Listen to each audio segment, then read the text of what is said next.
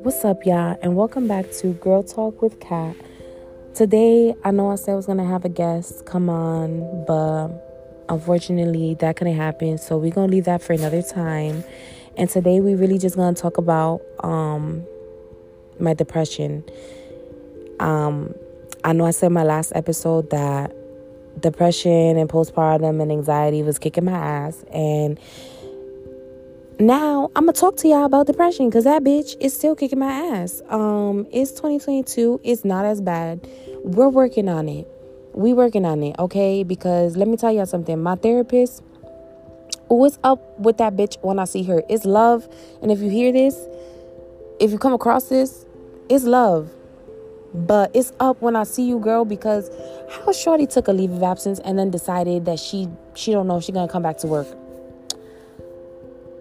Okay, selfish. It's giving very much selfish. Thank you. Anyways, but yeah, mad selfish, right? I'm still not over that. So I'm working on the depression without my therapy sessions because I'm in the process of looking for a new therapist, and I just be smoking and breathing. I've learned how to just breathe and take day by day. That's it. I'm done worrying about shit I have no control about. Let me rephrase that. I'm done worrying about shit I don't got no control over. Like, I'm done doing that because at the end of the day, I'm just digging myself deeper into a hole of depression. Like, motherfuckers is dragging me by my feet, and I'm done with that shit. By the way, don't mind the background noise. I'm doing this from my porch. I live in the ghetto. And you know how it is in the ghetto, motherfuckers with they busted up cars and shit. So, anyways, so yeah, I'm working on my depression. You know, it's getting better. I'm not at my best, but I'm getting better. I feel like I'm doing more things that I was, kept putting off tomorrow. And I'm finally getting them done. So, woohoo, kudos to me.